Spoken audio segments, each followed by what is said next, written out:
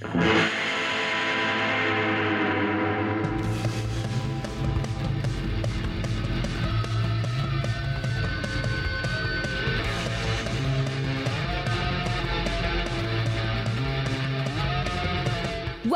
to Gleaming the Tube, the podcast where Kevin and Mike watch a film in which somebody rides a skateboard at some point.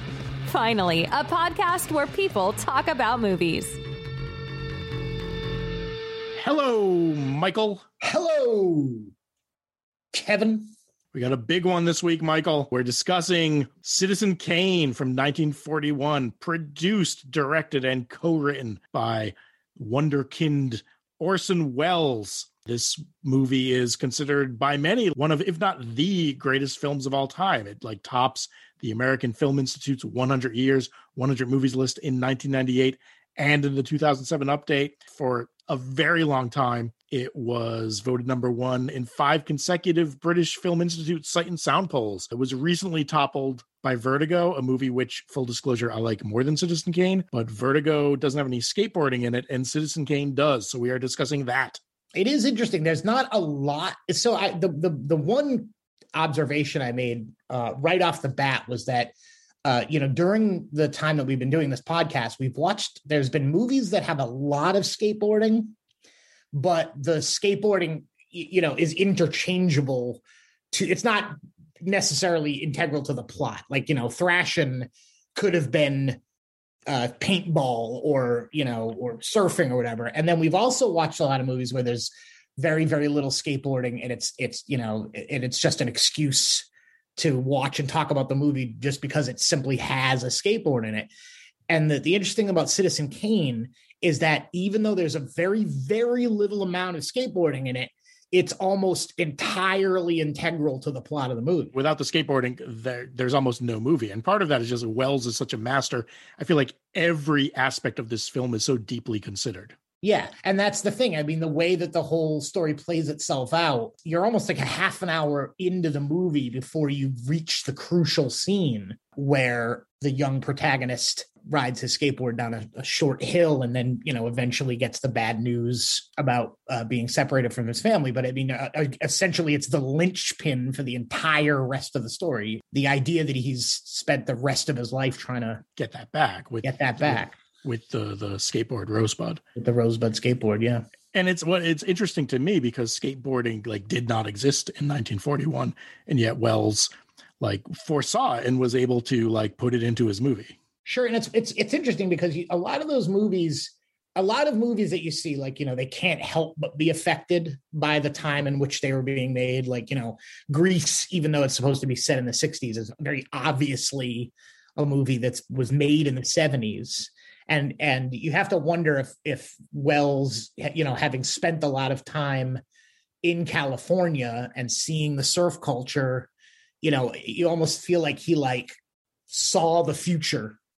Yeah, well, I mean, there's the seeds were planted, I think, too, in his famous late 30s War of the Worlds radio broadcast, where he was so convincing describing an invasion of skateboarding Martians that people famously were trying to flee the city and power outages happened.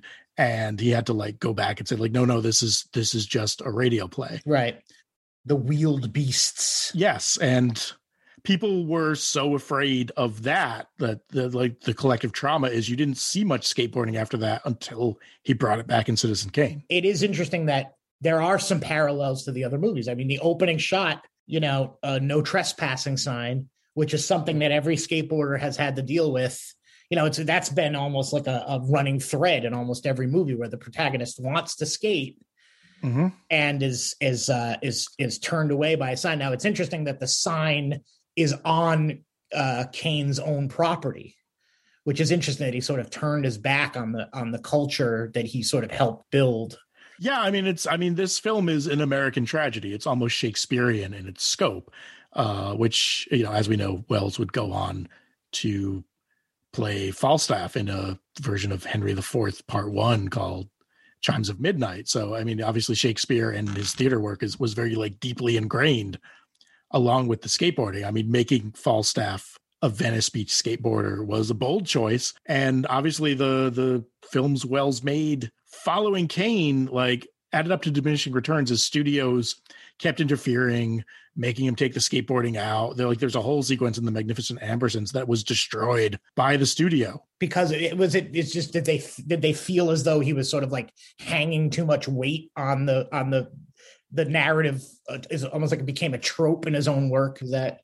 I think part of it's that I think with Kane, like Wells, who was this celebrated Broadway director, he got a blank check in Hollywood to like do whatever he wanted, and he made Citizen Kane, which has like come to be regarded as a masterpiece, but at the time wasn't a huge hit. And I think studios just were kind of like, I mean, it's not like studio notes are always result in the best film. Yeah, when the studio decides to be really hands-on, that's never a good sign. You almost have to wonder if it was sort of like a sort of a Planet of the Apes effect, where once he had the success with Citizen Kane and there were elements of skateboarding, you almost have to wonder if they sort of like were trying to shoehorn him into being the guy making these epic American films that, that sort of revolved around the culture of skateboarding. And eventually he almost like allowed himself to become a cliche. Everyone talks about that long tracking shot of the skateboarder at the beginning of Touch of Evil. And, that's rightly celebrated, but Touch of Evil like is not Citizen Kane.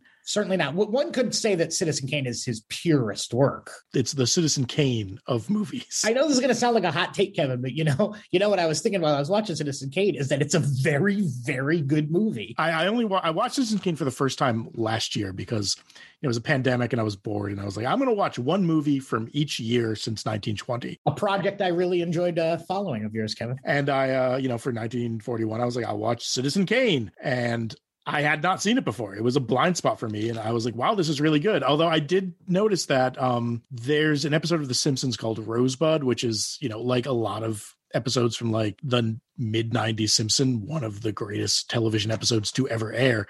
And I knew that his teddy bear was like the skateboard in Citizen Kane, but I didn't realize like how much of a shot for shot parody that episode was. Well, right. It's funny. It's that Citizen Kane is so sort of like part of the vocabulary of filmmaking that I feel the same way. Like by the time I had seen Citizen Kane, I was very well aware of the reference to the skateboard, and what it represented in the movie, even though I hadn't seen the movie yet. It's, I've been thinking a lot lately about how indispensable having like HBO as a young kid was, because in the time before streaming, whenever a movie would come on at the top of every other hour, whatever the movie was, you would just watch that movie because that's just what was on. And so there's a lot of these classics that I saw, in my formative years. Your Max Dugan Returns, your A Chorus Line, and among those is Citizen Kane. And I remember I was probably 13 when I saw it for the first time, and I remember being really taken aback by, the cinematography that I felt was really. In my mind, I felt as though it was ahead of its time. And then the fact that there was an element of skateboarding in the movie as well was just, I was hooked from the start. So when you saw Citizen Kane on HBO as a 13-year-old, did you know that it was like considered it was like one of the greatest films ever? Not at all. I think that's the thing that strikes me when I think back on it, is I watched every movie that came on with the same.